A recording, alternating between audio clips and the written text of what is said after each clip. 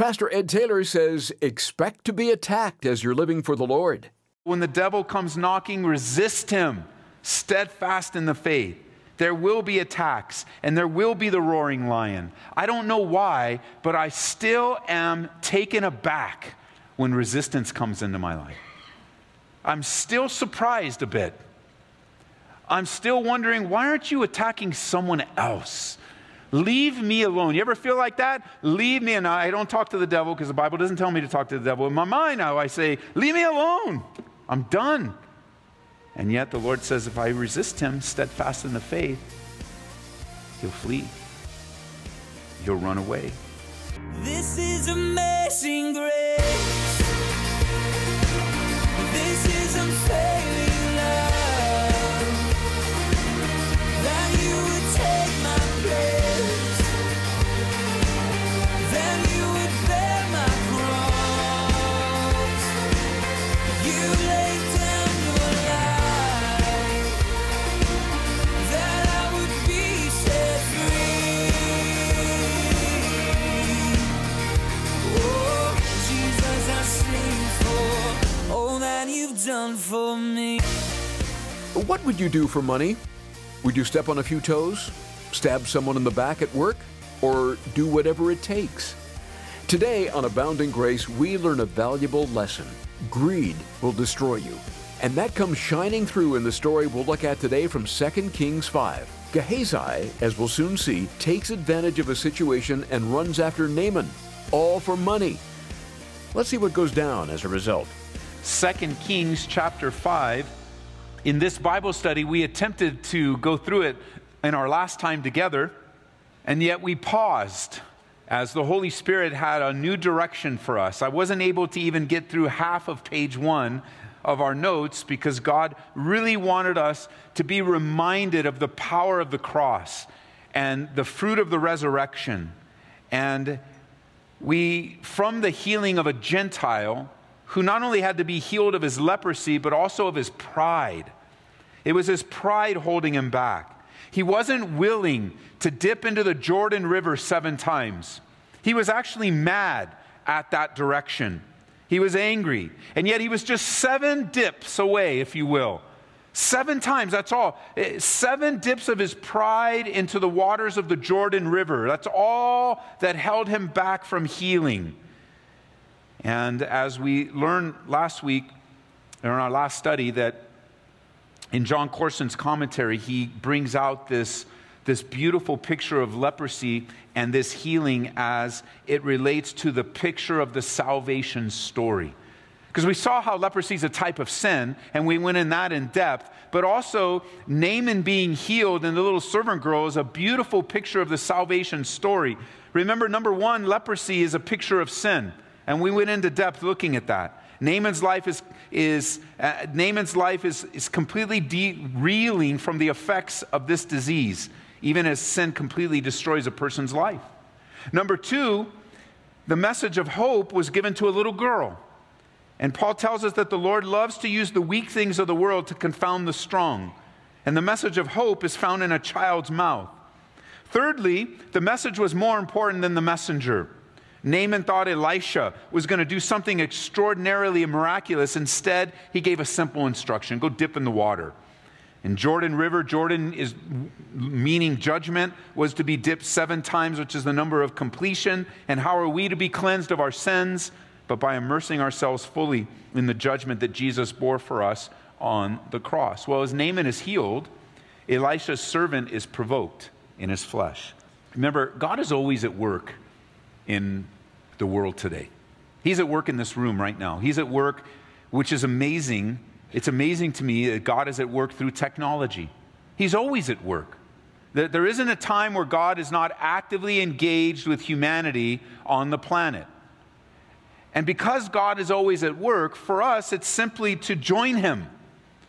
It's just to join what he's doing, to discover what God is doing, discover what he wants to do, and to join him on his earthly mission, the mission of salvation, the mission of hope, the mission of rescue. You see, sometimes the serving Jesus is made so complicated. When God is at work, just respond. Fill out a little card. Pray for a kiddo that's studying the world. Pray for missionaries. Pray for their kids. Like talk to your neighbor about the things of God. Check in on them. Make a meal for someone that's sick. I mean, God is at work. He's building bridges. All we need to do is walk over them. Show up. He empowers us. Remember, the Bible says that it's work out your own salvation with fear and trembling. Why? Because it's God that works in you, both to will and to do for his good pleasure. He not only gives you the desires, but also the empowerment to follow through. And God is always at work. It's for us to join him. Now, as God is always at work and invites us to join him, remember, any step you take toward the things of God will be met with opposition. If you're taking notes, write that down if you don't already know that. Every step you take, every progress you make is met with opposition. The devil is a real entity. He is actively trying to undo the work of God on the earth today. Let me read it to you in 1 Peter chapter 5, verse 8. Let me read it to you from the New Living. It says, "Be careful," Peter writes. "Watch out for the attacks from the devil, your great enemy.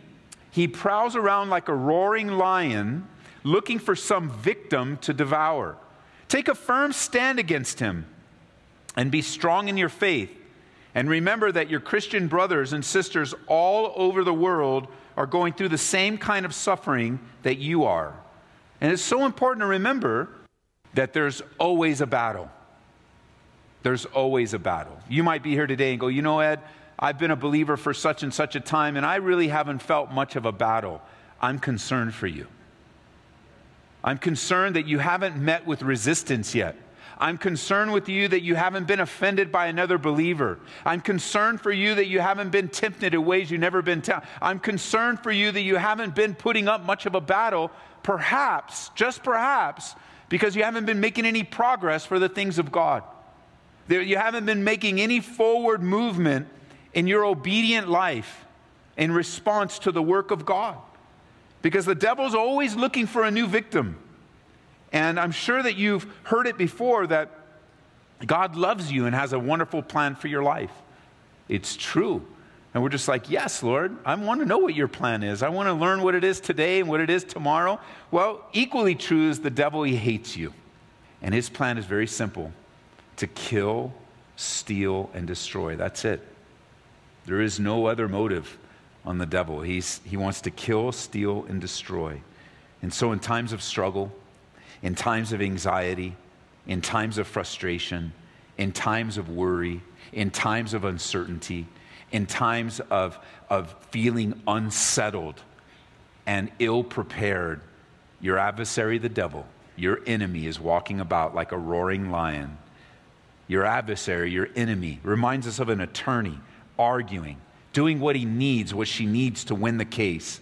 An adversary reminds us of an enemy who comes against us at every turn, on the prowl, on the lookout. You want to grow, you want to be mightily used of God. Think of it just being here on a midweek time of Bible study. How much opposition comes just to get out one more time to study the Bible, just to spend one evening. It's so much easier just to stay home.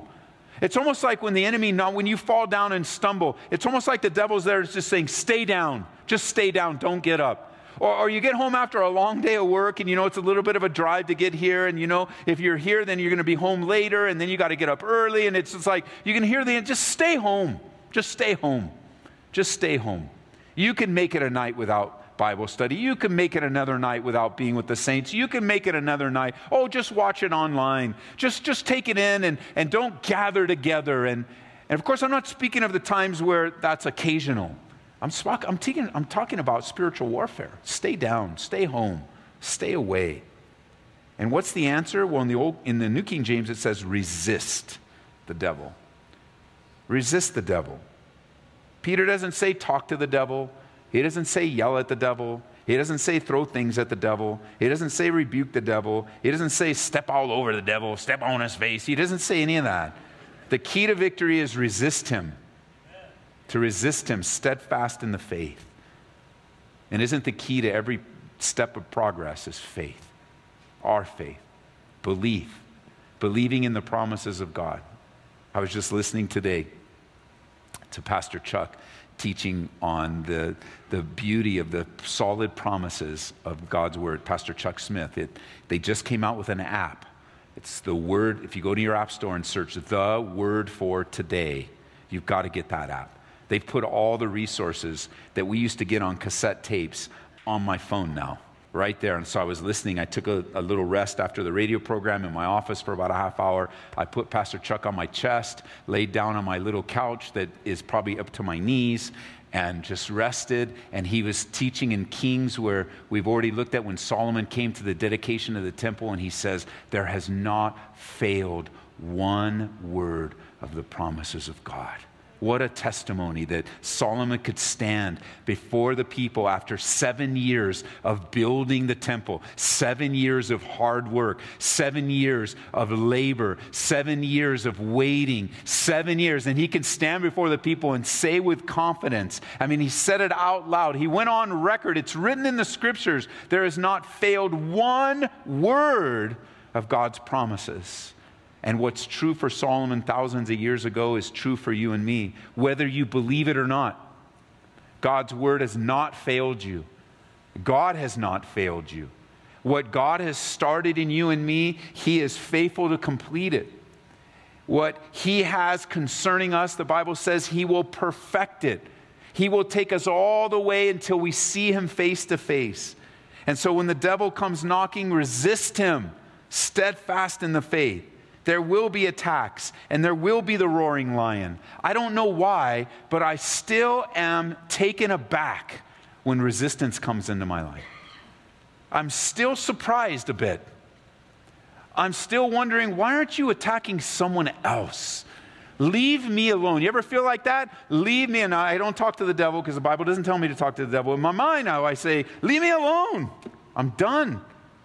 And yet the Lord says, if I resist him, steadfast in the faith, he'll flee. He'll run away. Even though there'll be attacks and there'll be the roaring lion, the Lord God is our protector. Daniel's testimony will be ours. The lions are roaring and fighting and accusing, but the Lion of the tribe of Judah, Jesus Christ, stands in our defense. And there are so many believers suffering so much around the world, around our city. Now, you have Elisha doing wonderful, great things, and his servant is right next to him. He just watched this guy get healed of leprosy by dipping 7 times in the Jordan River. And instead of rejoicing, and instead of encouragement, and instead of, man, I can't believe the faithfulness of God, pick up with me now in chapter 5, in verse 20. I mean, all of these great things are taking place. A glorious miracle of healing. It's wonderful. It's awesome. In verse 20, but Gehazi. You know something not good's coming. Good, but Gehazi. The servant of Elisha, the man of God, said, look, my master has spared Naaman, this Syrian, while not receiving from his hands what he brought. But as the Lord lives, I will run after him and take something from him. Oh, you do that, Gehazi. So he pursued Naaman, and Naaman saw him running after him, and he got down from the chariot to meet him and said, is all well? And he said, all is well. My master has sent me, saying, indeed, just now 2 young men of the sons of the prophets have come to me in the mountains of Ephraim. Please give them a talent of silver and 2 changes of garments. Now, I have a little note in my Bible that says that's about $400,000 he's asking for in modern, maybe in the 80s when this was translated. Verse 23. So Naaman said, please take 2 talents. And he urged them, bound 2 talents of silver in 2 bags with 2 changes of garments, handed them to 2 of his servants, and they carried them on ahead of him. Verse 24. When he came to the citadel, he took them from their hand and stored them away in the house, and then he let the men go, and they departed. What a contrast we see in the life of Gehazi. Great progress in Elisha, great resistance in Gehazi. And the enemy was fast at work to tempt this brother in the whole situation, taking advantage of the weakness of his flesh. Gehazi decides to take advantage of the situation and runs after Naaman for what? Money. He went after the money. He said, he pursued. If you look at the verbs, he said, he pursued, he lied. And not only did he lie, did you notice he used the Lord's name to support his lie? The decision wasn't impulsive. It seems impulsive as we read it. All this stuff is happening, but Gehazi, it wasn't impulsive. It was planned. It was calculated. It was deliberate. He asked for much, and Naaman gives him 2 talents and 2 changes of garments, and there's such deep-seated sinfulness. Verse 25, and I went in and stood before his master, and Elisha said to him, where'd you go, Gehazi? That's his chance. That's his chance. You know how many chances you've been given to come clean? What'd you do today? Where have you been? Where's your thought life? Who do you believe in today? What's in your pocket? Or in something much funnier and simpler, you know, your kid's in the kitchen, getting into the cookies, starts eating all the Oreos. You know they're in there. You hear it. You come in. You go, hey, what's going on? And he looks up with all the Oreos all over his face. What have you been doing in here? Nothing. Looks like you've been in the cookies. And before you know it, caught red-handed. That's Gehazi right here. Don't think for a moment that you and I will not be caught red-handed, because God, who knows all and sees all, you're already caught. It's only a matter of time before it gets revealed to humans. But before God, this kind of deception, this kind of lying, this kind of sin in our lives is before the eyes of God. We're already caught. Just like that little boy was already caught when you heard the cookie jar lid go off. Already caught. Busted. Where have you been? Where have you been? Notice. And he said, your servant did not go anywhere. And he said to him, didn't my heart go with you when the man turned back from his chariot to meet you? Is it time to receive money and to receive clothing, olive groves and vineyards, sheep and oxen, male and female servants? Therefore the leprosy of Naaman shall cling to you and your descendants forever. And he went out from his presence leprous, as white as snow. When he responds, when he's confronted, he responds with lie after lie. I can't tell you how often this happens. How often we speak to someone who is obviously caught. The situation's been exposed. And they look you in the eye and they respond with another lie. And another lie. And another lie. It's just the fleshly response and reaction that we need to forsake in our lives and to walk in the Spirit. I don't know really what it is. It's almost like people actually believe they're going to get away with it. I think Gehazi believes that his master, like he doesn't even know his master. The kind of spiritual perception God gave Elisha. He doesn't even, he's not even in this place of loyalty among the person that God gave him to serve alongside, to see the miraculous, to be enjoying all that God's doing. He doesn't understand him. He misunderstands him. It's the same thing that happened when Jesus was teaching us when the unfaithful servant has to answer his master. Remember, he says, I know you're a hard man. He was wrong. He wasn't as hard as he thought. Because if he would have just invested the money in the bank, it would have pleased his master than going to hide it. As Jesus teaches us on faithfulness. He wasn't teaching you how to be a good investor in stock and multiply. He was just teaching us to be faithful. If you are dishonest, you are unfaithful. You're unfaithful to God. You're unfaithful to those that trust you. You're unfaithful to those that love you. Dishonesty, it breaks the bonds of relationship. The very fabric of relationship is trust. And dishonesty, in all its forms, erodes trust. in relationships.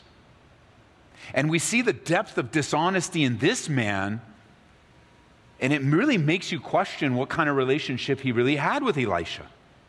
And I just don't understand why people choose to dwell in lies more than just coming into the truth and walking in the light. The Bible says if we walk in the light, and this is in 1 John, we walk in the light as he is in the light, we have fellowship with one another.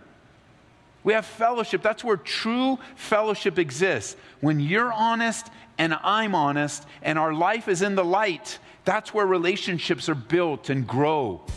They're not built in the shadows of deception. They're not built in the shadows of lies, of manipulations. Hey, thanks for listening to Abounding Grace and part of Pastor Ed Taylor's study in 2 Kings. You can hear this message from chapter 5 again online at calvaryaurora.org. Pastor Ed, as this story develops, you're going to point out that greed will destroy a life. And we've seen that played out throughout human history, haven't we? I'll tell you, Larry, one of the worst sinful dispositions of a person is greed. I mean, a whole false doctrine has permeated the church today known as the prosperity doctrine. It has absolutely zero basis in the scripture. It's completely twisted the character and nature of Jesus Christ and said in some way that, if you just have enough faith, you'll be healthy, wealthy, and wise, and you'll have all that you'll need. You can drive fancy cars and Lamborghinis and fancy clothes and on and on and on and on. Why? How is it possible for that false doctrine to spread so rapidly and be so popular? It has no, I can't emphasize, there's not even a stronger word in the English language for no basis in the scriptures. And so how does it spread so quickly? How come it's so popular? Because of the greed in man and the disobedient bent we have when it comes to things. And so over and over and over again, the Bible teaches us to be content with what we have, to be satisfied, that when we're working, we're not just working for ourselves, but we're working to serve others, that we're to love God and love others. We're to deny ourselves, take up the cross and follow him. And Jesus was such a generous giver. I mean, greed is the exact opposite of generosity. Greed is this sinful disposition of wanting people to be generously giving to you generously. But the generosity of Jesus Christ is for you to sacrifice on behalf of others. And we know it's just something we need to check our spirits in, every one of us, including me. We none of us, I think, are completely innocent of this temptation and this part of our flesh. And one of the ways to get rid of greed, I'll tell you, is to be generous.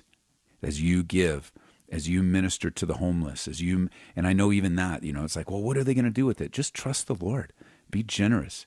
Have a broken heart for people. Give of yourself. Be a tither. Give faithfully to your church. Give of offerings and give of your time. Give of your talents. I mean, think of some of you're so gifted. You're so intelligent. You have so much education. You're good with cars. You're good with computers. God gave you that. He enabled you to go to school and get degrees. You're a doctor, a lawyer, a dentist, whatever you might be. Use those things, not just to provide for the needs of your family, yes, but use them to bless people. Use them on the mission field, fix people's cars for free. Well, what if I get taken advantage of? Hey, look, just submit to the Lord, and he may have you to say no. You can't say yes all the time. He may have you say to no, but let's just start with one, and let's be generous with all that God has entrusted to us, and we'll knock the snot out of greed, man. So thanks, Larry. That's a great, great question. Thanks, Ed. Thanks for your generous gifts to support Abounding Grace. Your donation will serve to help us bring these daily studies to your station and many others like it every day. We're consistently receiving wonderful reports from listeners of how God is using the program in their life. And when you support this ministry today with a gift of $25 or more, we'd like to send you Married and How to Stay That Way by Steve Carr. It will give you practical ways to resolve conflicts and stop them from reoccurring and help you understand the first steps to build a solid foundation, as well as give you a plan for building the relationship you're seeking. Get a copy today by calling 877-30-GRACE or turn to calvaryaurora.org on the web. That's 877-30-GRACE. Glad you've taken time out for our study. We'll bring you more from Pastor Ed Taylor's study of 2 Kings next time on Abounding Grace. This is amazing grace. This is unfailing love. That you would take my place. That you would bear my cross. You laid down your life. That I would be set free. Oh, Jesus, I sing for all that you've done for me. Abounding Grace with Pastor Ed Taylor is brought to you by Calvary Church, Colorado.